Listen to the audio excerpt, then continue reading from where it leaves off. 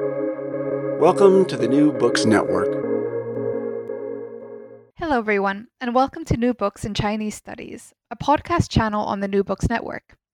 My name is Suvi Rautio, and I'm one of the hosts of the channel. On the podcast today, we have Covell Meyskens, who is assistant professor in the National Security Affairs Department at the Naval Postgraduate School. Covell Meyskens is here to talk about his new book, Mao's Third Front: The Militarization of Cold War China, published in 2020 by Cambridge University Press.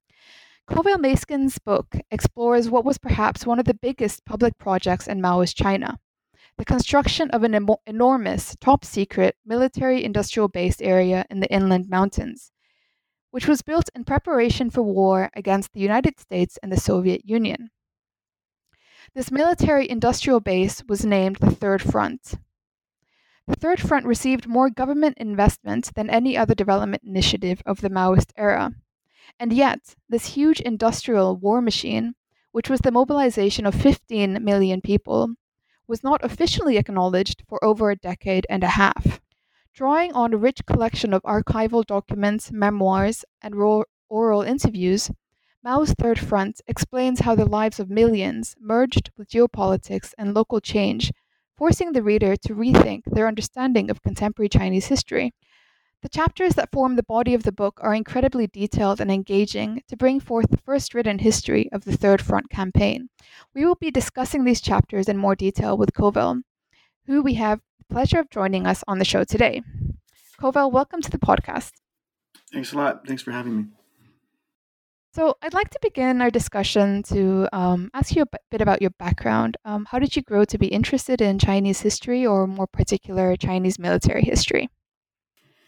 So I came to Chinese history somewhat by accident. So I initially was going to be studying Taiwan. I thought about, somebody suggested that I study Cold War Taiwan. My wife's Taiwanese, so I thought of doing some sort of project that was about Cold War Taiwan. Then eventually I decided I didn't want to study Taiwan because with Taiwan there was one major issue that everybody focused on, which was, is it a country or not?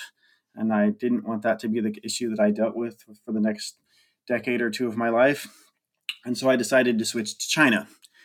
How I came to my actual project for the book was really an accident. What happened is I had had my oral exams. I still didn't have a dissertation topic, and my dissertation committee made it clear to me that I needed a dissertation topic very quickly.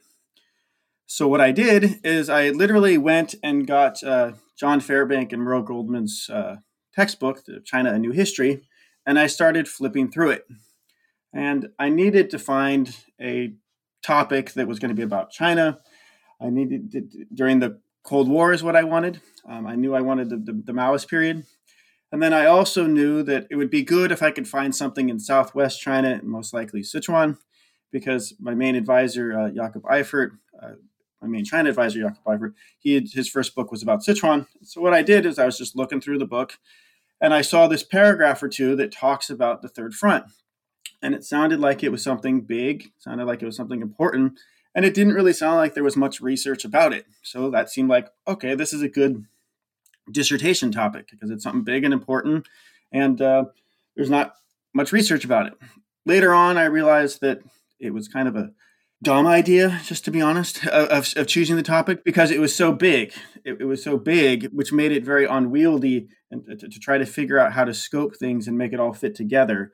I realized at one point saying that I studied the Third Front was like saying I studied the Cultural Revolution. Like if you had a student come to you and say, I want to study the Cultural Revolution, they would say, no. They would say, no, you should study the Cultural Revolution in Beijing for these specific years. That's a manageable project. Saying I wanted to study the Third Front was like saying I wanted to study the Chinese economy for 20 years, which is it's just too big of a project. In the end, I was able to find out a way to scope the thing, but it was a painful process to get there. Yeah, you definitely do scope the thing in your book itself. Like I mentioned, I really enjoyed reading it, even though I'm not a historian myself. I'm an anthropologist, and yet you were really able to draw on this massive project and this massive campaign and delve into some fantastic detail of how it was constructed and the people involved and the kind of geopolitical framework.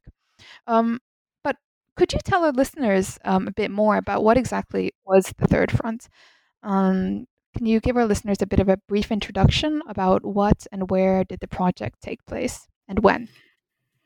So the Third Front was a campaign that lasted from 1964 to 1968.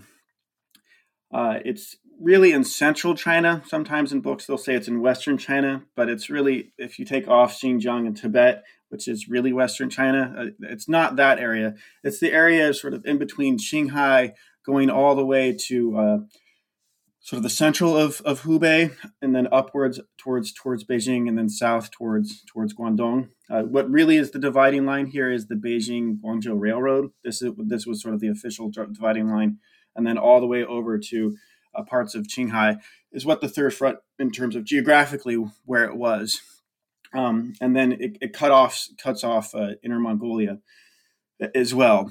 The reason you have this area as being the focus of it is because this is what it's conceived to be. Is it's going to be a backup military industrial base in the central part of China, so that if China gets invaded, either from the coast and that gets occupied by the Americans, or if it gets invaded from the north or the northwest by the Soviet Union, that there's going to be this core military industrial base in the central part of China that it's going to be able to stand up still in war, and then we'll be able to arm the Chinese forces to fight back against foreign invaders. The other thing about it is two other important pieces are that it's hidden. It was built inside in mountainous areas. Factories were dispersed, so spread out over large areas, and then also they were supposed to be in some instances actually placed inside mountains, so actually placed inside caves. And this was conceived as a way of protecting the industry from airplanes, and then also possibly nuclear weapons. So if you have things that are dispersed over a large area, the logic was that it would be less likely that people would bomb you, because they wouldn't want to bomb some small factory. They would want to bomb something bigger. The same thing with the nuclear weapon. They would go for big sites like cities. They wouldn't go for these factories dispersed all over the place. One other piece of the Third Front is that there's two parts of it. So the central part that I just described, which is sort of from Qinghai all the way over to the middle of Hubei and then north-south access from there, is that there's also something called, that area was called the Big Third Front. On top of that, there's also the Small Third Front. So pretty much all provinces, in my book I have a map of this. It's spent a long time trying to find all these things. Pretty much all provinces got something called a Small Third Front.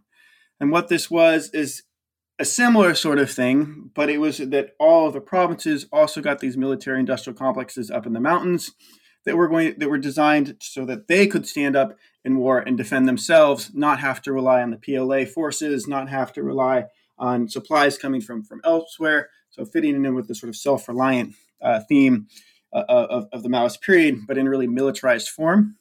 And so you had backup light arms factories, so rifles and other things, also cements, iron, coal, transportation facilities. There was all this sort of backup military industrial stuff that was set up in rear areas and other provinces as well, beyond the Big Third Front. Right. And what exactly was it about the Third Front scheme itself and the kind of larger geopolitical framework? So in your introduction, I think you do a really fantastic job at drawing out framing the Cold War era and the relevance of this third front scheme. And at the same time, you point out that the notion of the Cold War was not a predominant point of reference in Chinese national discourse, but who instead were constantly framing it around the anti-imperialist struggle. But could you tell us a bit more about this geopolitical framework? So, what was so relevant about the Third Front at the time? So when people talk about the Cold War in China, until the last few years, typically what historians would do is, if they were going to talk about the Cold War, they would be talking about elite politics. And so at the extreme, what this could make it seem like is that the Cold War was something that took place between Zhou Enlai, Mao Zedong, some other people in the Ministry of Foreign Affairs, and their interactions with comparable elites in the United States, comparable elites in the Soviet Union, and that the larger society of China didn't really experience the Cold War. in some ways, this is true, at least on a discursive level. Something that I noticed looking through sources is just that the Cold War never came up as something that's talked about in the press. If it is talked about in the press during the Mao era, it's often put in quotes. It actually almost completely disappears from mainstream media during the time of the Third Front. So from the late 60s into the late 1970s, it pretty much is not there at all. So it's not there on a discursive level. It's also just not there within people's lives. So when I was interviewing people, I noticed this as well, is that they would never talk about why they did the Third Front in terms of the Cold War. If I imposed this on them, so if I asked them questions about initially I came in there thinking, oh, this is a Cold War thing, I'll ask them about the Cold War, but you could sort of tell that this wasn't a word they were used to using. What they were used to using, though, was talking about American imperialism and Soviet revisionism. So the framework of the way that people thought about China's position in the world this time is that China was in a struggle against American imperialism. It also was in a struggle against Soviet revisionism, or at one point it gets called social imperialism. But the term that really stuck with the people that I interviewed was more revisionism. And so this is the framing of it. And I think it's important because it shows how the Cold War was not something that just operated at the elite level. It was something that really became ingrained into the way that people understood their lives, but they didn't understand it as the Cold War. They understand this as a very hot war. It's a very tense war where China could potentially be invaded. China had to harden itself, had to strengthen itself in order to withstand these forces on the outside. And then people had to change their everyday practice, had to change their lives, had to change the way they think in order to prepare for this war. You can see this in some ways most intensely with the Third Front, but this sort of discourse is all over contemporary documents of the Mao era. Yeah, absolutely. And that really comes through in the first chapter of your book, The Coming of the Third Front Campaign, where you lay out the challenging security environment that the post-Great Leap Forward era imposed on Chinese society, which led to the construction. Not led, but soon after triggered the construction of the Third Front. Could you tell our listeners a bit more about the kind of historical framework and the social setting and political setting of China at the time? Yeah. So in chapter 1, what I really do is look at where are the origins of the Third Front. So you can say that the origins go back further than what I have in the book. Part of it, you could say, goes back just all the way to the 19th century with China's concerns about being invaded. And then what this leads to at the statecraft level is these constant pushes inland to try to develop inland areas, to develop something that's further away from the coast, which is perceived rightly, sometimes more so, as dangerous, where this is where threats are going to be coming from. And so wanting to develop the inland areas is something you can go back to the 19th century and see this is done. The most well-known case, obviously, is with the nationalists in the 30s retreating inland. But there's earlier instances of this as well. But in terms of the Mao period with the Third Front, where you see this is with what happens is that after the Great Leap Forward, so in the late 1950s, China carries out this massive campaign where it's trying to do something that's similar to the Third Front in a way, and that they're trying to rapidly develop the country, create this industrial base that Chinese modernizers had wanted all throughout the late 19th century and early 20th century, but it never really happened. The Great Leap Forward, there's an attempt to do this, but as everybody knows, it's disastrous with tens of millions of people dying. After the Great Leap Forward, there's a period of trying to cooling down, really, and recovering. And it's not exactly clear what the direction of economic development is going to be. There's one group of people, more centered around Liu Shaoqi and Deng Xiaoping, who wanted to have slower development. They also wanted to have focus on the coast. They wanted to focus on light industry. They wanted to focus on agriculture. And this was the way that the third 5-year plan, so the Great Leap Forward was the second 5-year plan, There wasn't much of a plan there. But the third 5-year plan gets delayed after the Great Leap Forward, and then it's going to start, and they're talking about what are they going to do. You have this one group that wants to emphasize more light industry, raising consumer standards, and focusing on the coast. And then Mao comes in, and he says, no, this is not what we're going to do. This is May 1964 that he says this. This is not what we're going to do. Or I don't think this is what we should do, because there is security threats that we're facing from the United States and Southeast Asia, most especially Vietnam. And then there's also security threats from the Soviet Union in the north, with rising border tensions there as well. As this is happening, Mao proposes that what they do instead is build this thing. And initially, he doesn't call it the Third Front. Initially, he just starts naming a couple of different projects that they should build in the Southwest. Eventually, he starts calling it the Third Front. But when he brings it up at first, other leaders, the way I read it is that they don't say no, but they say, okay, we'll do some preparatory studies. We'll look into this. We'll send some people out there to go look and see what would be like to build these projects, see how feasible they are, and what we would need to do it. But there's no actual authorization to do anything. The reason I argue that this happens is because while people at the party elites were still supportive of Maoist military strategy, so after the Great Leap Forward, there still is the idea that the core of Chinese defense strategy is going to be guerrilla warfare. There's going to an invasion will be allowed to a degree. You're going to draw people deep into the country, and then you're going to fight back in a way similar to what the CCP had done before with the Japanese, and then also with the KMT. This is still taken to be the basic military strategy.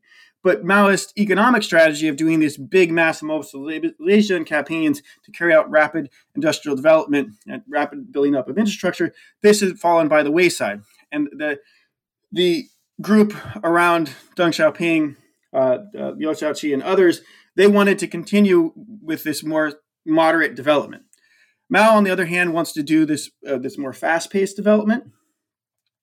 And I say that the reason that the group doesn't want to move towards this fast-paced development is because they're concerned of something like the Great Leap happening again. And you can see this in the way that they talk about it, what their concerns are. They don't explicitly say this. This is partially because after the Great Leap Forward, as Felix Wimhauer has shown, talking about the famine or talking about the Great Leap Forward in a negative light was something that really just pissed Mao off. It was something that you couldn't do, and it was something that you had to talk about it in code. And so they talk about in code their concerns about this, but they really just drag their feet for many months.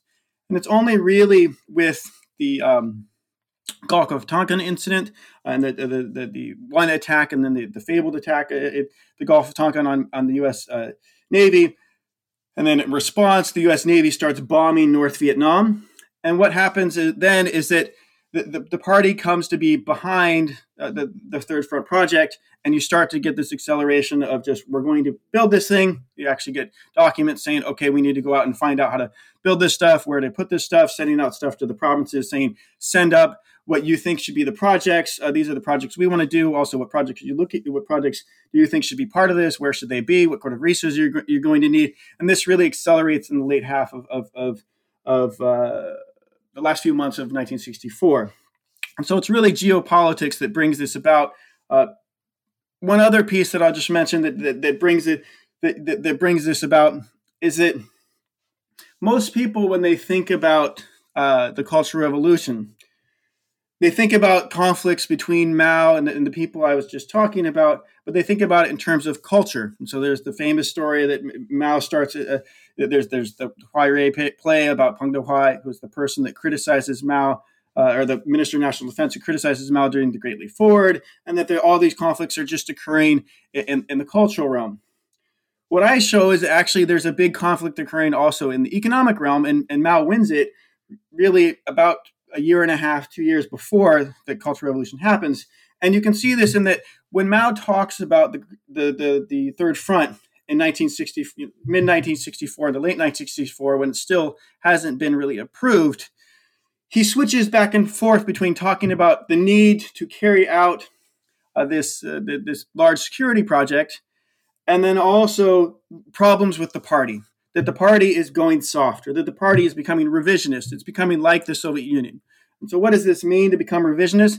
This is the idea that in the Soviet Union there had emerged this new group of elites who no longer were really committed to socialism. What they were committed, the egalitarian project of socialism, what they were more committed to was defending their own interests, defending the power of their own expertise, being able to have nicer lives, in really a privileged economic and political group within the larger Soviet state. Mao starts making accusations that this is what is happening within China, and so you see also here that the Cold War is becoming an internal problem for China at the elite level, and then later on in the book you can see that this happens at the lower levels of society too, where not wanting China to move towards capitalism or move towards have a capitalist restoration, move towards Soviet revisionism is something that it's also something that other historians, so most famously Chen Jian, has shown that Mao uses these international tensions or geopolitical tensions as a way to ramp forward specific domestic goals. And here, really, the domestic goal is getting this big infrastructure project off the ground. And the implication of these international tensions and then this domestic developmental project really does happen, and so that Mao is his direction of the economy of we're not going to have this slow development. We're not going to move the coastal strategy of focusing on consumers and focusing on raising consumer standards. What we're going to do instead is sort of a modified version of the Great Leap Forward, where we mass mobilize people for building big infrastructure projects, but it's carried out in specific parts of the country. So it's carried out in this third front area of central China. And then also it's controlled from the center. So one of the things that people faulted with the Great Leap Forward is that you send out orders to build stuff and then everybody builds it. With the third front, that doesn't happen. With the third front, only some people know about it because only some people get documents about it. And so it still does have this big project, but there's constant push to have it to be centralized. And then the other sort of restraint that they put on it is that there's constant reminders of, they don't say don't be like the Great Leap Forward. They don't say don't kill people. They don't say don't starve people. But there is things of don't put too much pressure on rural areas. Is sort of the coded way that it gets framed. Sometimes when you have elites talking about it, they'll be more frank about it, about abusing the peasants or abusing agricultural areas. But often it's phrased more in a coded way of, we can't put too much pressure on rural areas. We can't move too many people out of rural areas to carry out these projects. Yeah, and I think that comes out really well in chapter 2, where you talk more about the recruitment, the millions of workers who constructed this third front. So chapter 2, which is titled "Good People and Good Horses Go to the Third Front," really looks at how people were mobilized to even be involved in this scheme. So these were places, as you just mentioned, these were places that people were being recruited to and mobilized to that they couldn't even find on a map. The people who were recruiting workers were very uncertain. At least in chapter 2, you describe how workers who were recruiting others couldn't even, like I just mentioned, locate it on a map. They couldn't even necessarily say the conditions that these workers would be going to. So it's very much this kind of unknown realm. And yet, people were forced to go. Some wanted to go, and some were forced to.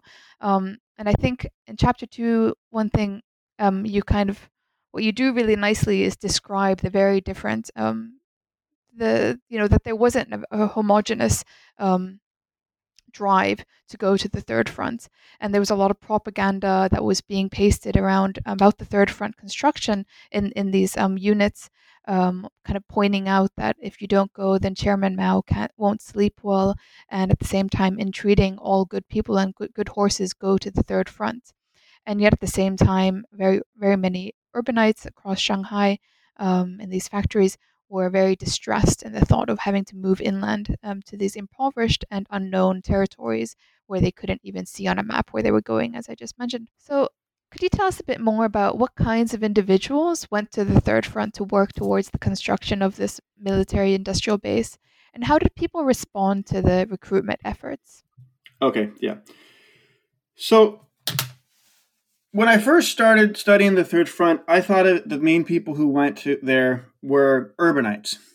That's the way that I conceived of it, because there was a couple of movies that are about this. So Wang Xiaoshuai's the director, had a movie called Shanghai Dreams or Qinghong, which was about the Third Front. There's also 24 City is a Jia Ke movie, which was also about Third Front people. And there the focus is really on people being moved from big cities on the coast or in the Northeast and then being plopped down in the middle of nowhere in inland China. So initially, that's the way I thought about it. But then when I started looking at documents and looking at memoirs, I started to realize that focusing just on them was misleading, and that, yes, they're the most sort of trumpeted group in memoir literature, not necessarily memoir literature, but in movies for sure, and then also just in state discourse about the Third Front. But really, the bulk of labor, so about 14 million people is how much I've counted so far. I spent about a month trying to find how many people took part in the Third Front, reading through all this stuff, reading through all these gazetteers, reading through all these articles, trying to figure out how many people were there. So I have these tables at the end of the book, which just look like a couple tables, but these took like weeks to compile, just to find everybody. And I know there's more, because I found more after the book was already close to going into production, but all the numbers haven't been added in because it gets to be unbearable because the Third Front's too big. But in any case, I started noticing that there's this huge other population, and what it is rural part-time labor, so temporary construction workers. And this is really the big group that does heavy lifting. And so what would happen is you would get an order, we'll say, from the provincial government that this project is going to happen. So it could be, we're going to build this ironworks in the mountains. And so there would be an order saying, we need X amount of labor you can see this in documents. We need these from these different counties is where the labor is going to come. And it would be thousands, tens of thousands of people. They're going to be mobilized for building this stuff. And it would be people around the project who are being mobilized. In some documents, I saw that some rural people were actually coming from other parts of the country. I'm not sure. I never was able to figure out exactly how this was done, but there were some rural people that were pulled up out of villages, say in Shanxi or other parts of China. They were shipped into the interior to partake in these projects. This doesn't seem to have been the bulk of people, but it was interesting that they were bringing a few people from other provinces. I'm not quite sure why.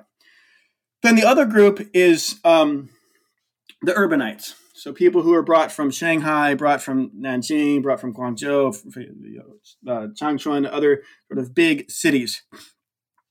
These people had very different experiences being mobilized. And for me, it was important to show that they had different experiences, partially because when people come from the outside and look at China, they often sort of think that there's this march step group of people that just do what the party says. And that's as my book shows and many other books have showed, is that no, there's a wide variety of social groups in the way that they respond to state dictates or state policy is important to take into account. And so with urbanites, what you can see is that they're overall much more distressed about this.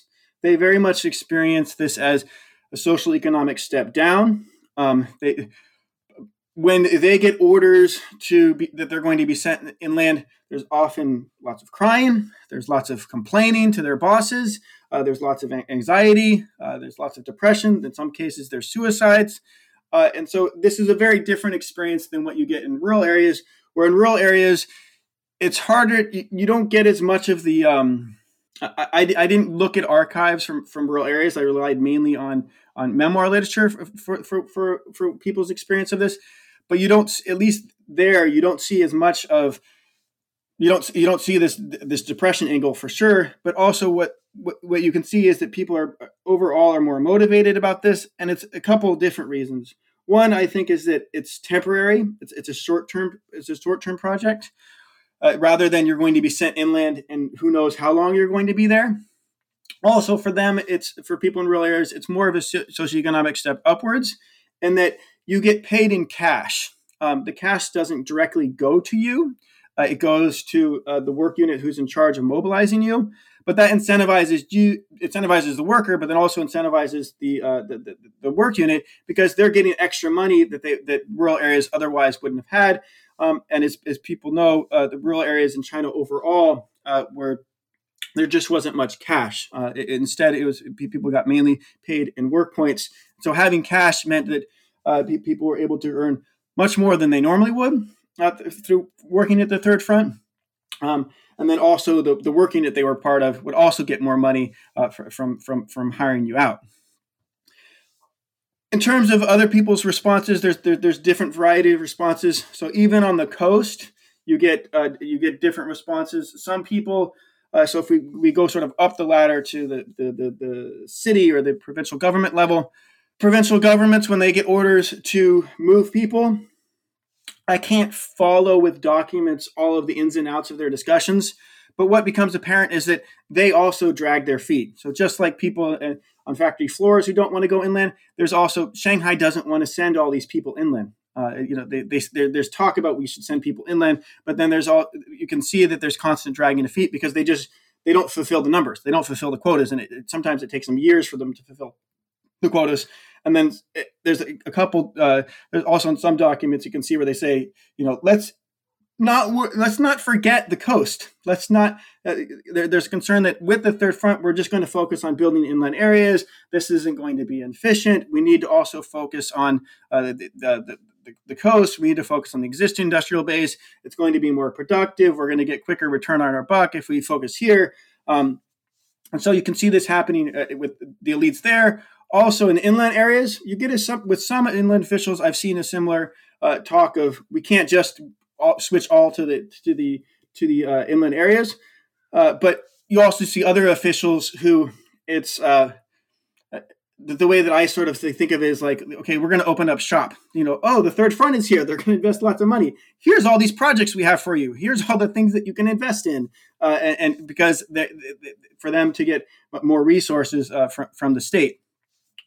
In terms of other responses, is that I think that the other things that make a big difference in terms of how people respond is their age, their gender matters, and also sort of their experiences of the Chinese Revolution. So if we just stick with the experience of the Chinese Revolution, people who had been part of the revolution for decades, so people who had either gone on the Long March or people who had worked in the revolutionary base areas or people who just for so long, when we think about making out a career, there's a certain academic career of what we do. For these people, their career really was the revolution, and their sense of self and their sense of directness, their sense of how they were going to move China forward was really tightly connected with the revolution for decades. And so for these people, being a revolutionary cadre, this is what they did. And to have the Third Front to be the next step of this is what we need to do to build the revolution. This is what we need to do to defend the revolution from outside enemies and then also internal enemies. This is what we need to do, and you can see this in the memoirs of the leaders who talk about their experiences. Also, the other group that you see that's important in terms of the way that they think of their revolutionary experience is young people. So many young people, they think this is something that's been commonly shown for the Cultural Revolution and why people were enthusiastic for this, for it initially. And you can also see this with the Third Front, is that people who had grown up after 1949 or were born slightly before 1949, these were people who had been told that the great era, the golden era, was in the past. It was the 30s and the 40s of when the revolution really took place and the Chinese Communist Party came to power and liberated China from imperialism. This is the narrative. So a lot of these younger people wanted to have this revolutionary experience. And so the Third Front was a way for them to show their commit to the revolution and also contribute to this great national project, great socialist project of building socialism within China. And so this is, some people initially were excited about this, and some of their enthusiasm lasted, of building the Third Front because this was conceived of as a way of defending the revolution and then also building socialism. Because what some people forget about socialism is that in a lot of ways it's just a big construction project, at least on the ground. It's a massive construction project of just building stuff where you're quite literally building things to make it socialism come into existence. Yeah, and I think that infrastructural, the kind of materiality of socialism really comes through in chapter 3, where you write about the ideology, obviously the Maoist ideology that was implemented in these development schemes and this kind of heavily industrial apparatus that the third front took on. And also in this chapter, you write a lot more about the conditions, right? So in chapter 2, you talk about recruitment of people, and in chapter 3, you write about the reader gets more of an impression of what it was actually to be in the third front, and it was often very deadly. Um, and it was glossed over for this kind of political loyalty for Maoism. I think one shocking figure that you start the chapter with is the building of the Chengdu-Kunming railroad, and in the chapter it says that for every kilometer that was built, it killed on average 2 people. So considering this was and at the same time considering this railroad was one of the greatest testaments to the Communist Party's ability to engineer Chinese landscape at the time, there was no announcement at the completion of this railroad that killed thousands, millions perhaps, because it was kept hidden from China's Cold War foes. So I thought this was really fascinating and something that you kind of point out, obviously, throughout the book, how the kind of the secrecy that was involved. But could you tell us a bit more about the construction of the Third Front and what were the principles that formed the backbone through its construction? And you already touched upon this earlier in the discussion, but how did these principal goals change as the Cultural Revolution started to roll out? Okay. So first on the death part. So finding death statistics is not easy. It is clear that the railroads were deadly. The thing that has the most is most trumpeted, but also is within China, but also easiest to find a statistics about is deaths on the Chengkun Railroad, or the Chengdu Kunming Railroad. When it's talked about in China, though, it's definitely talked about as being a tragedy, but the deaths are very much sublimated in the national discourse of building socialism, building the nation, building industry. And so there's deaths, but they're worthwhile deaths. And so you see this, other railroads too, you can see that there was deaths around them as well. And partially this leads into what you were talking about before, is that it's because of the way that the projects are built. So I don't want to overinflate the deaths. There definitely are there, but they're definitely there. But they're more in the ranges of thousands. It's hard to exactly tell. One other thing I'll just mention on that point, though, before I get into talking about what was the actual construction process like, is that I have found some evidences of not quite famine, but definitely starvation. And I've seen this especially with railroads, where the case that I was able to find was through gazetteers for the railroad that connects Chongqing and now it's Xiangyang in Hubei, sort of northwest Hubei. And what you saw there is that because so many people were mobilized, that it seems like what happened is that people were being pulled out of rural areas and not producing enough food.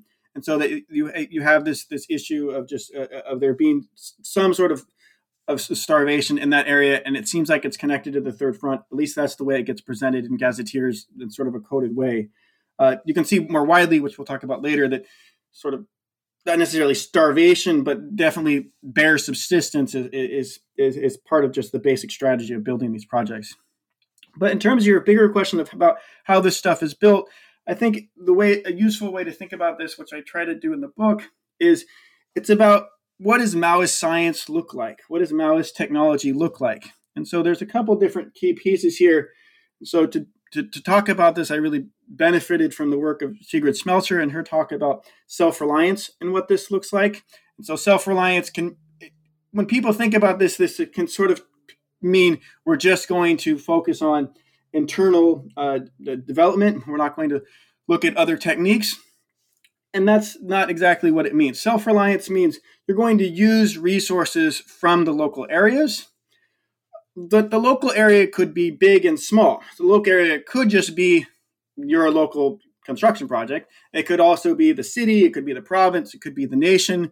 And also in some instances, it does mean actually acquiring resources from the international realm as well. This idea of self-reliance, though, really comes out of the wartime experience of the party, so the 30s and the 40s, of that we don't have the resources, we, the Communist Party, don't have the resources to carry out industrial development, to carry out really military campaigns. So we're going to be self-reliant. We're going to rely on native methods. We're going to rely on domestic resources. We're going to rely on the people and resources that we have here in the base areas. And this gets filtered into the Maoist project, really, especially from the Great Leap Forward. And you can see this in the third front. And so when the construction process, what this means is we're going to have, instead of relying on cement, because you can see this in documents where there's discussions of we don't have enough cement. So there's these discussions within our construction group of what we're going to do about this. We don't have enough cement, or we don't have enough trucks. So there's discussions about what to do. And the discussions usually break down in this way, is that there's this capitalist group or this bourgeois group, which here you can see how sort of Cold War ideas are getting filtered into Chinese science and technology. There's this capitalist group or this bourgeois group that wants to do things slowly, or wants to do more planning, or wants to wait until we get more cement or until we get more trucks. And obviously, this is not the route we should follow. The route we should follow is the socialist way, or what I really see as the Maoist developmental way of building socialism. And so what this means is we're going to build stuff quickly. We're going to build stuff with some planning, but not as much as the experts in our group want. We're going to rely on local resources. And so sometimes what this means is rather than using cement, we're going to use mud to build our factories. So this is, you see this proliferation of factories that are quite literally built out of rammed earth. You also see, instead of these experts who say that we need factories that have roofs, so this is something that happens in some places, is instead of having roofs, which is a bourgeois capitalist idea, we're going to not have roofs because this makes us more self-reliant. This makes us more reliant on resources we have. An element that's important in this is that this is also all very militarized. So to understand this push towards speed is that there's this idea that because of the wartime emergency, because of the wartime pressures, we can't go slow. We have to go fast. And so we need to speed up. So instead of waiting for a truck to come or more trucks to come to move supplies from the local train station, what we're going to do is mobilize thousands of people to walk over to the train station, put the stuff on carts, and then drag it back over to the factory. And or instead of waiting for cement to build the walls for this factory, we're going to figure out some sort of way to use local resources to quickly put the factory up. In the end, this ends up being very problematic, partially because in one case that doesn't make it into the book, but I have another article about elsewhere, is that you can't have a factory that has cement walls because the machinery causes the factory to shake, and then the walls break. If they're made out of mud, and so in some cases these places get rebuilt. Other things which will happen is in these debates of, for some reason, the capitalist idea is to have. It becomes a capitalist idea that we need to focus on repairing machinery. This gets coded as being capitalist, that we're going to repair. We're not going to overwork the machines. And so you have experts that will say we need to do this, and then this just won't happen. They won't repair the machines, and so the stuff will just break because they overwork it. Or that some part of the machine need some extra part for it. They could wait for the part instead, or they could just use it. Instead, they decide to just use it, and then unsurprisingly, the thing breaks down or doesn't focus completely well. And so what you can see here is that with the Cultural Revolution and this idea that there's a Maoist way of developing, and there's a bourgeois or a capitalist way of developing. This gets built into ideas of how to construct industry, how to actually create socialist industry, create socialist defense. And this has very problematic results in terms of actually being able to build a functioning industry, because alongside people trying to build this stuff in this arduous conditions, you also have people who are just fighting over, often sometimes quite literally fighting over, if not necessarily with coming to blows, but yelling at each other over what is the correct socialist developmental way. And so it's I can't even really imagine how much of a pain that must have been. Yeah, and here you're referring to with the outbreak of Cultural Revolution, right? So how the principal goals changed within the party itself. I mean, this is, if I've understood Chapter 3 correctly, you describe very much, obviously, with the start of the Cultural Revolution, the enemy wasn't so much anymore the external enemy; it was also internal within the party itself. So meanwhile, as there was this desperate campaign to build the third front, and as you were just describing in great detail, the kind of strenuous conditions that workers will put into this construction.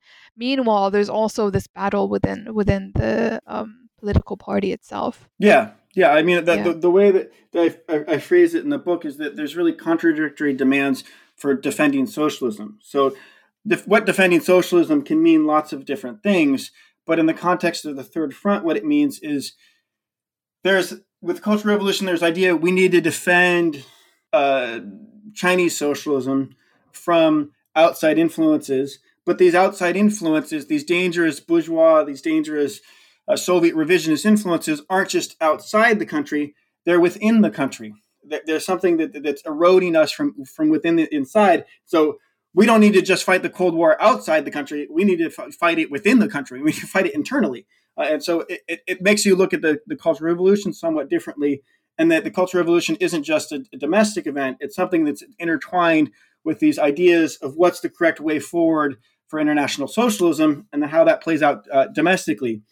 But this ends up becoming contradictory because at the same time, there's this push. How are you going to defend socialism with the third front? You need to build lots of military industry. But as I was saying before, building lots of military industry with a lack of resources. So that's something I didn't sort of highlight before, but it's worth stressing, is that this is all premised on just the Chinese incapacity or Chinese lack of an industrial base to be able to try to carry out these projects. That's already a big enough problem.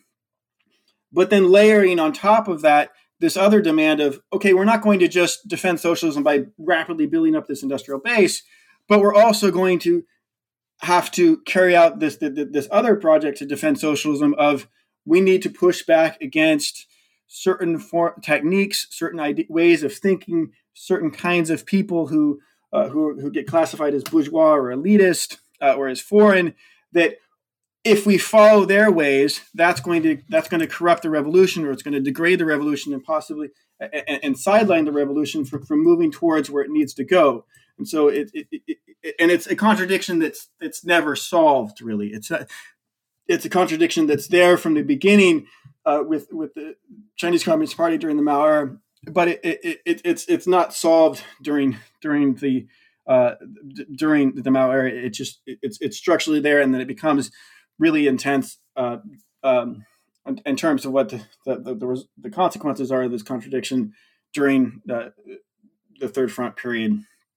Yeah, and I think your research really is a fantastic way of drawing on these larger kind of national or the kind of political contradictions in this scheme itself. But let's move closer to the everyday life of people who were based in the Third Front. So you do this, you describe the everyday life of the people in chapter 4, titled "Produce First and Consume Later," and you delve closer to the steel town of Panzhihua, which is in the deep mountains of southern Sichuan. Could you tell our listeners a bit more about what this chapter consists of? What did everyday life in Panzhihua consist of for the workers and for the Third Front project? So I think that if we start on the structural level, what's key for understanding everyday life here is really the title. So this "produce first, consume later" is a term that comes out of the Daqing oil field. So the Daqing oil field is something that you can see all over Chinese documents in the late 60s and the 70s. And what it was is China, after the breaking with the Soviet Union, it doesn't really have much oil. During the Great Leap Forward, they discover oil in Daqing in the northeast of China. And what this means is quite literally the Chinese economy can move and run, because otherwise they just wouldn't have had oil, and Daqing makes this possible. But one of the ideas that comes out of this is that, which was there before, but becomes sort of more, that comes out of it becomes sort of codified after Daqing, is just the idea that we really need to prioritize production, and consumption needs to be downplayed, or needs to be repressed, depending on how you look at it. So we need to build stuff, and so you can see this in Panzhihua, and that all the resources need to go into getting the factory so that it is able to produce steel. And so if people's lives are all structured around the date shifts because of the Cultural Revolution, but the date that the factory is going to first have this steel come out of the steel furnace, or iron and then steel come out of the steel furnace. This is what everything needs to be geared towards, and all the other stuff needs to be downplayed because of that. And so you have this rhetoric and this experience of people of that what you need to do is not be concerned about your own material well-being, about your own sort of material uplift. Instead, it's this collective material uplift that needs to be prioritized. And in a concrete matter, concrete terms, what this ends up meaning is that you're going to live in tents. Right, so a lot of Third Front cities initially are tents. I didn't realize this, but there's actually these tent cities all over China during the Mao period. When I started out studying this, I didn't realize this, but they're all over the place. There's these canvas tents. Sometimes they're thatched huts. The sort of a more advanced thing is moving into mud housing, or sort of mud brick housing. And then if you get really nicer, you end up moving into to brick houses is sort of the final stages of this stuff. Also plays out in terms of food, and just that there's very little vegetables that people are eating. In a place like Panzhihua, which is way up in the mountains, you're getting shipments of vegetables that come in. And so you might get a shipment of cabbage. That means that you're going to be eating cabbage until you get another shipment of vegetables, because that's the only vegetable in town. There's very little meat as well. And so people have different experiences of this. Some people who are coming from the cities, this is really quite shocking to them. The life that they've been mobilized for or thrown into is the way that some of them experience it, because they just hadn't experienced this sort of bare subsistence as just something that went on for years and years and years. Other people who were rural folk, some of them they thought of this as kind of normal, because this is what they had in the countryside already, because of the Maoist model just prioritized into urban development. The rural areas already had repressed consumption, and so this wasn't necessarily something that was new to them. And then also for some of them, they thought actually life in Panzhihua was better, because at least there they had guaranteed food. They had the housing wasn't particularly nice, but at least it was housing. And then the other thing is that gradually you start to get the development of the danwei system, or what we would think of a nice danwei. And so initially this is also repressed because of the idea that you need to produce first and consume later. So we're not going to invest heavily in hospitals. We're not going to invest heavily in cultural centers or in movie theaters. these are going to be something that eventually come to the city. So instead, you have these impromptu arrangements. You have outside cinemas with mobile field teams, or you have mobile kitchens for eating. But eventually, you do get a nicer places for people to live, and people. Some people start to like this. They can see the fruits of their own labor, but it ends up being something where, especially in a place like Panjahua, which really is in the middle of nowhere, if you go there today, I've heard it's better now because I think there is a high-speed train from Chengdu to Panjahua, but it's still 5 hours, I think, to get there. Before, when I went, it was in 2011, and I think it was the last time I went, 2011 or 2012, it took 10 hours still then to get there. And before, it took days to get there on trucks. And so it's really out in the middle of nowhere. And other places, it's a similar thing. These factories are out in the middle of nowhere, or they're out in the middle of the way that people experiment is the middle of nowhere in the mountains. And so that the urbanites, even though they can see the fruits of their labor, even though they can see that they're contributing to the larger project of modernizing China through building up industry, through building up its capacity to produce basic industrial materials, building up industrial networks, they want to leave. They would like to be able to go home, and that they don't come to see Panjahua or wherever their other third front work unit is as their home. They still see Shanghai as home. They still see the Northeast as home, and they want to go back there. And in some factories, this gets augmented because of the connections that still exist with the home areas. So this is something that Emily Honig has shown with sent down youth, and that if Shanghai youth get sent up to the Northeast, they still had connections back in Shanghai through actual government institutions that were set up to manage them, and this meant that there was material flows and other things that went with their connections back in Shanghai. I found a similar thing with the Third Front, is that the Third Front is set up so that the way I started thinking of it is it just these big factories on the coast in the Northeast and other big cities in China, they had kids, and they were actually they were responsible for taking care of these places. They were responsible of getting supplying labor, so supplying labor, which would be the good people, which we talked about before, and then also supplying the good horses, which is the machinery, to these factories. And so what this meant is that later on, when the factories were actually built, people we'll say in Panjahua, they would still use their contacts back in other factories to bring in resources.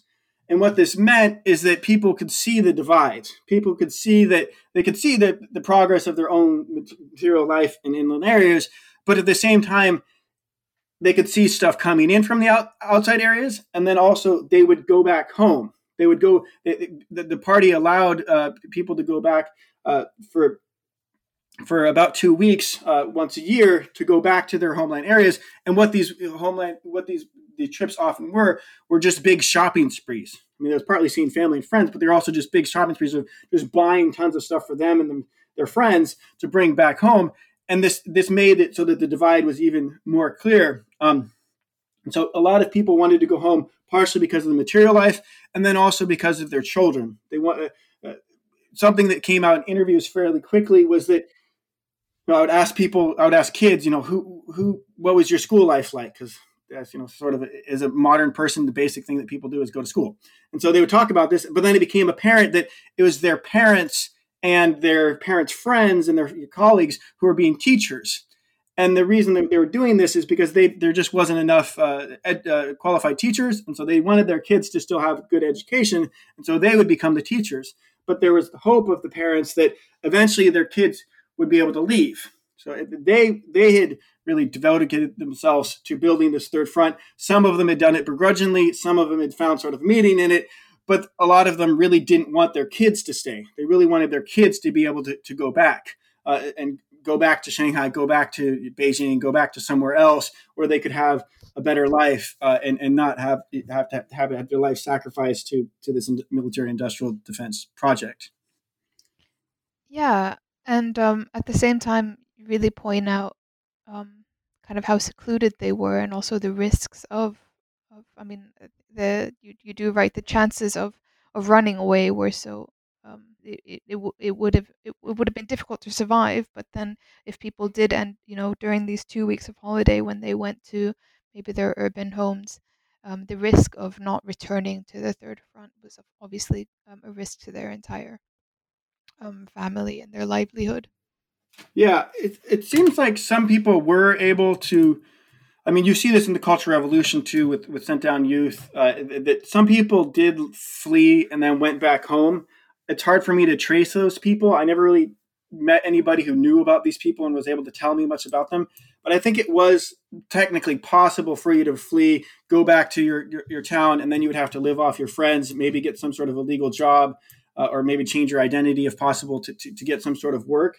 Um, but overall, running away was difficult because of the hukou system, so the household registration system. That so where you worked determined basically the Communist Party basically became not just the only employer of people; it also became the major supplier of just basic material goods for people. So if you wanted to get your grain ration, you got it through your work unit. So if you left, then you would lose this. You would lose this entitlement, and it wasn't very easy for you to get back those sort of material goods otherwise. But just to go back to one other point that you mentioned earlier, which I think is important for understanding how people experience the third front, is just the idea of it being secret. And so normally stuff like the third front, if you're going to build Panzhihua, you're going to build this massive steel project, this would have been something that would have been trumpeted in the media. This would have been something that was like Daching. It would have been a big deal. It would have been the great progress of socialism and it's overcoming all these difficulties of geographic difficulties, material shortage difficulties, personal difficulties of having to sacrifice your time with your family to work instead on the revolution. This would have been stuff that would have been trumpeted in the press, and you can see it in other press articles about other smaller projects. But because the third front is secret, it's never brought up. It's never something that you can be glorified in the public eye, and so and it never really happens. In the late 1970s, the third front starts to be revealed, but when it's in the press, but when it's revealed, it's not. It's clear what the thing is. It's just sort of there's somebody went to a third front factory, and that's kind of it. They don't really say at all what it is. And so it means for the people in terms of their memories of their experience of this is it's different than if they had been at something like Daching or some other project that had been publicly recognized. This would have meant that they could have sort of claimed that they were part of this grand national project to defend the nation and to build socialism. But because it's a Cold War project and the party is concerned about this stuff being attacked, it never exists on the national realm. You can have these local celebrations, and as I talk about in the book, there's often these whenever you have any projects that are completed, you have these big local gatherings to celebrate the achievements that have occurred, and you celebrate the workers that have been involved in the project. But these are never elevated up and brought into the larger national discourse because it's a Cold War project, and they assume that if other people can see it and other people know about it, then it's not safe, and that defeats the whole security ideas around it. Yeah, and I think that's also something that you really point out again, the secrecy of it, and also how the topography allowed for that secrecy. And you really you make a good point at comparing that with other schemes, for example, that were completed in the Soviet Union, which were more visible. And you point out that obviously the stark difference to when the Third Front campaign was being pushed forward is that then the nuclear war threat was already much more apparent globally. And this moves us closer to your final chapter, where you provide an assessment of the CCP's efforts to industrialize China during this Third Front campaign. Could you tell our listeners a bit more about what happened with the Third Front campaign and some of the implications it continues to carry in today's regional development? Yeah. So if you're going to look at the third front and what was its sort of industrial legacies, its social legacies, you got to look at it from a few different perspectives. First off, the story I tell is pushing back or challenging sort of the dominant narrative that's out there, which is that instead of out there in academic discourse, is that instead that the third front was a big waste, is one way that it's often phrased, or that the third front shouldn't have been built, at least on the scale that it was. Instead, what that should have happened is there should have been moderate development in the interior that could, in response to security concerns, and then also at the same time continuing to focus on developing the coast. So this is an idea that was advocated by Barry Naughton in a couple of his pioneering articles, which were hugely beneficial to my writing of this book. But what I found in the sources is that this alternate strategy of we're going to develop the coast and develop the interior, this is something that never really exists in discussions of the third front. There's some people who say we need to focus, not forget the coast, but I haven't found evidence of really this sort of balanced development scheme that's there. And so if you're going to develop the interior in terms of the policies that are on the table at the time, the third front is really the only policy that ever gets any weight to it within the bureaucracy. If you look at terms of its consequences for industrial development in the interior, there's no denying that this thing is massively wasteful. And according to the party's own statistics in the early 1980s, about half of all of the projects are deemed a failure and just are completely abandoned, which is a pretty stunning number of just amount of waste. What they actually qualify as waste and other things is sort of impossible to determine because I just have them saying that this is what they think. Part of this happens, I think, for a couple different reasons. One is because of the military logic behind it.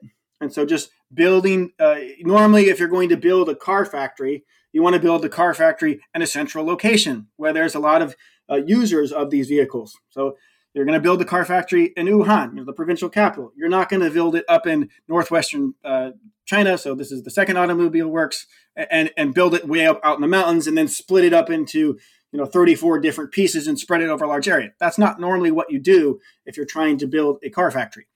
But this is what happens because of the security logics to it. And then there's other things beyond just sort of the industrial geography.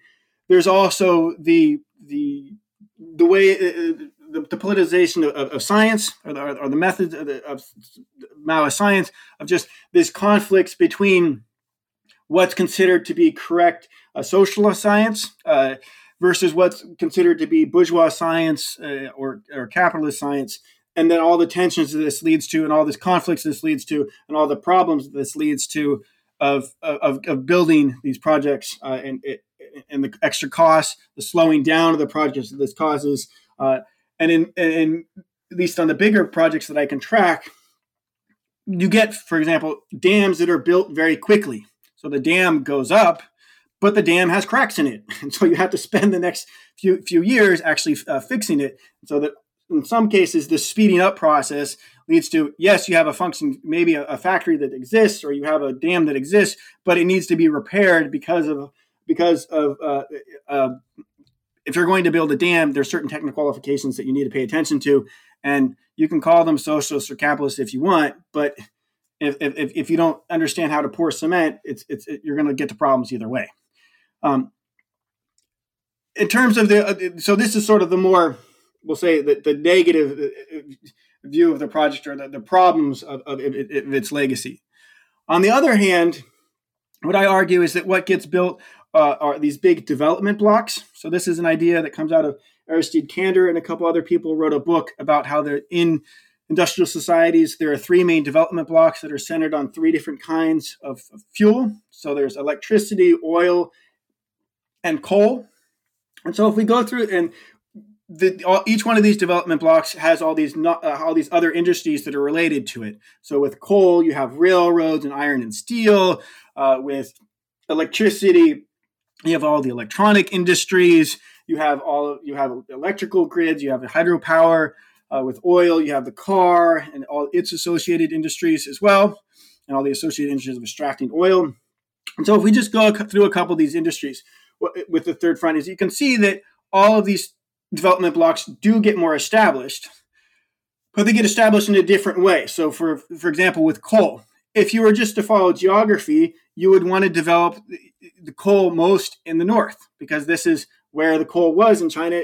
The biggest deposits of coal in China are really in northern Shanxi, up into Inner Mongolia, and then also Shanxi as well. But these areas get downplayed because of the concerns about the Soviet Union. And so they invest more in the south. Some of the places in the south with coal, this makes sense because there's high quality coal there. But there's a lot of other places where the coal is just a very low grade. So they do open up and produce a lot more, but it's not a very high quality. With oil, you also get pushed. You get the development of various oil projects. The biggest is still really Daqing, but you get other areas where they develop oil fields. A lot of these projects for both coal and for oil, these are things that they started during the Great Leap Forward. So you can see, if you look at sort of the history of industrial development projects, there's this big burst of stuff that happens during the Great Leap Forward. Most of it runs into the ground, but then it gets picked up back during the third front. You can see this with oil, you can see this with coal, and then you can also see this with electricity as well. With electricity as well, you get all these problems I mentioned before with dams and other things. But overall, what I argue is that you do get the building blocks of these of not just the energy sectors, but also all the associated industries that go with these different developmental blocks, and so that industrial society becomes much more entrenched within the interior in terms of just raw infrastructure, also in terms of capacity of just skilled people who would work at these factories, work at these mines, work at the associated research institutes. I don't track all of them in detail because that would just be a whole other book in itself, but I can show that the numbers of just people working in the coal sector, or people who would work in the oil sector, or work in educational sector, just increases over time. And so this becomes more entrenched in the interior, these different developmental blocks. But this isn't necessarily a positive thing. We could just view this as a positive thing, and this is the way the party would paint it.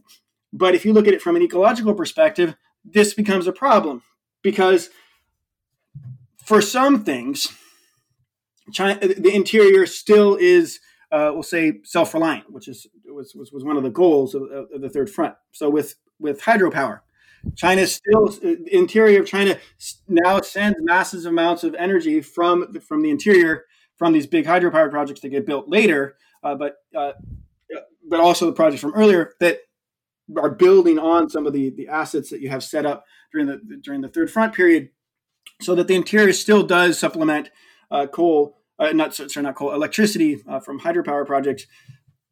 Same thing you can see with natural gas, but with other things, it makes it so that you have this new industrial society that's created within the inland regions, but they end up being dependent upon sources of energy from other areas. They also end up being dependent upon technology transfer from other areas, because, as I mentioned before, people don't want to stay there. They go elsewhere. So people have to come back in and sort of upgrade the technology later on, because there is the existing infrastructure there, but they become dependent upon outside areas. And so this creates it so that you have this society that's dependent on outside resources, and then also is just putting more and more strain on the ecology of the interior of China, but also the ecology of China, and then also the world, and just in terms of Chinese industrial development writ large. To get to your last part of the question about what are the legacies in the contemporary world of just Chinese industrial development, the third front is something that gets layered on.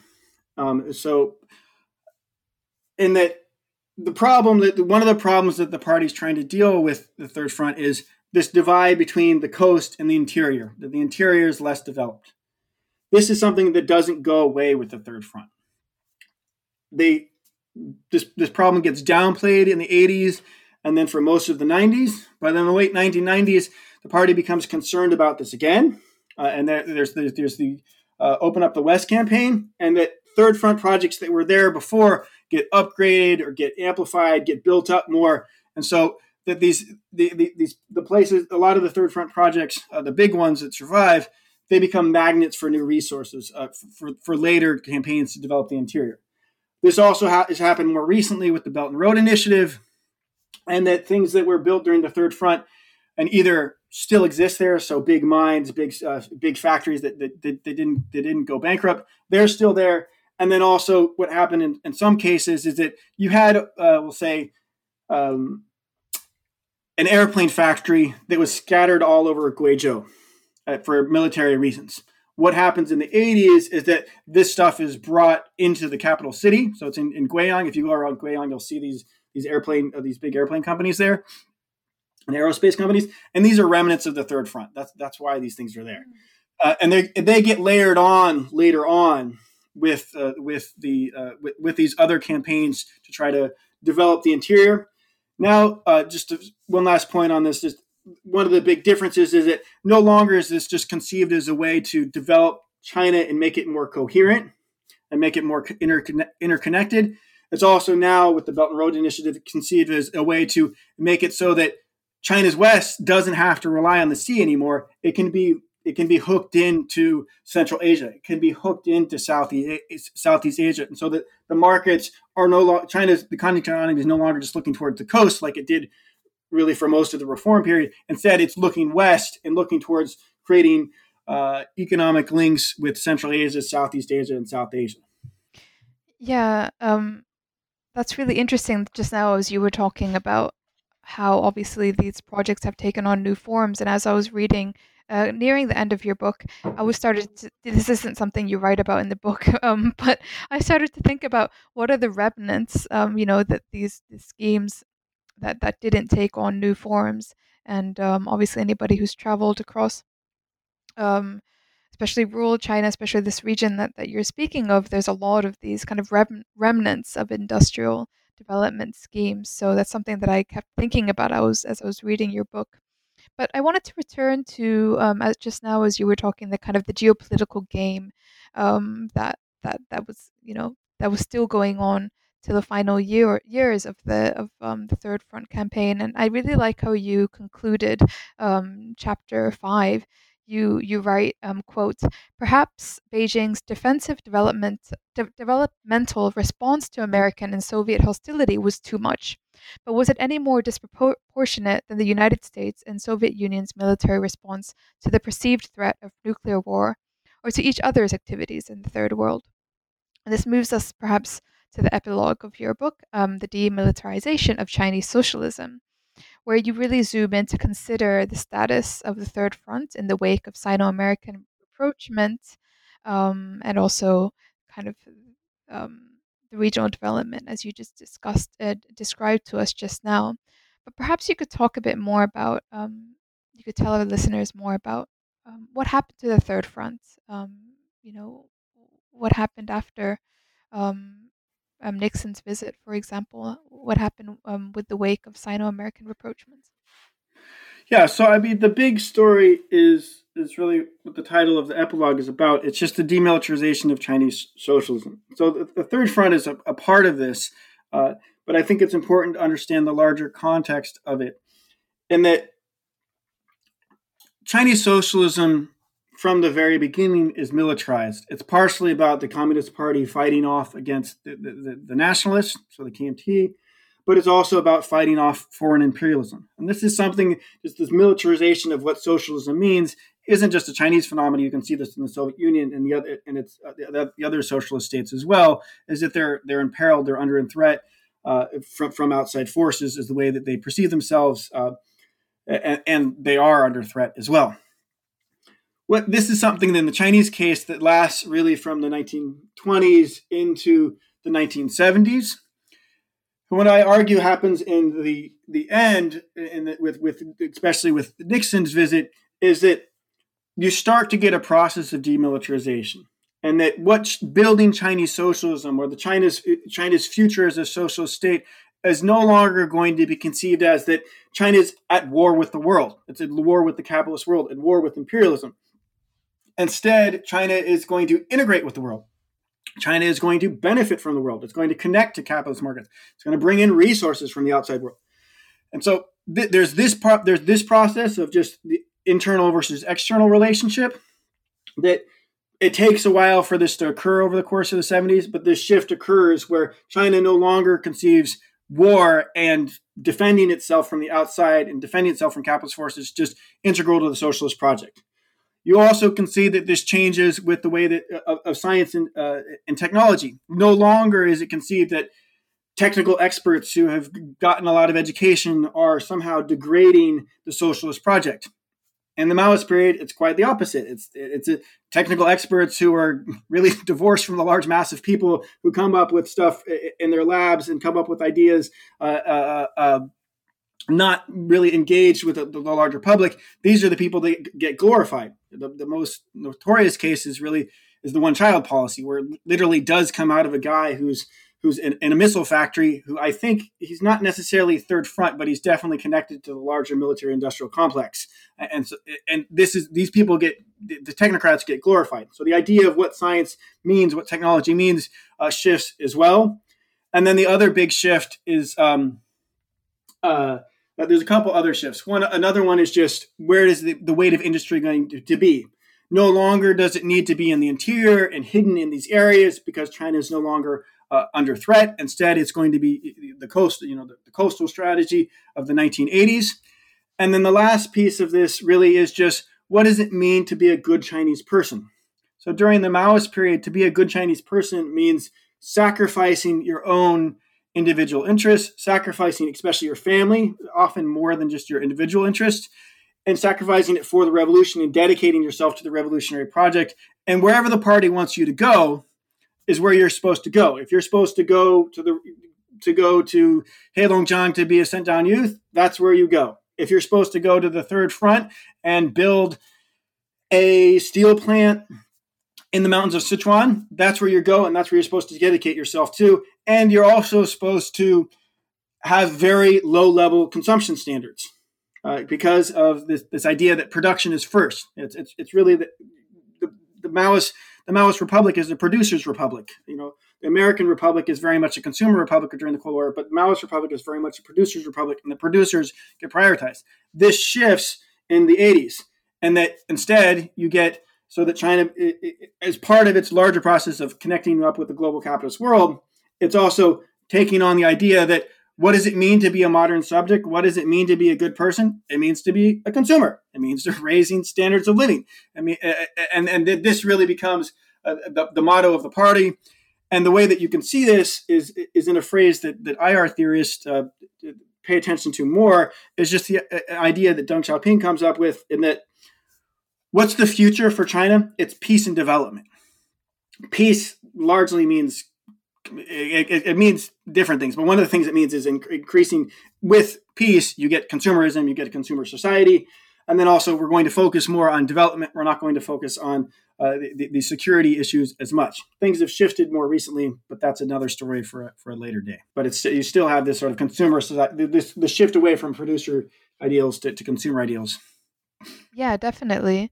I think it's just it's really fantastic how you've been able to, in your book and in this discussion, really pull these threads from from the number of different angles, but kind of looking at it from this wide scale, kind of top secret program that was initiated in the 1960s to how it radically changed policy, politics, and all of the above that you just mentioned, and then very much framed the China that we know today.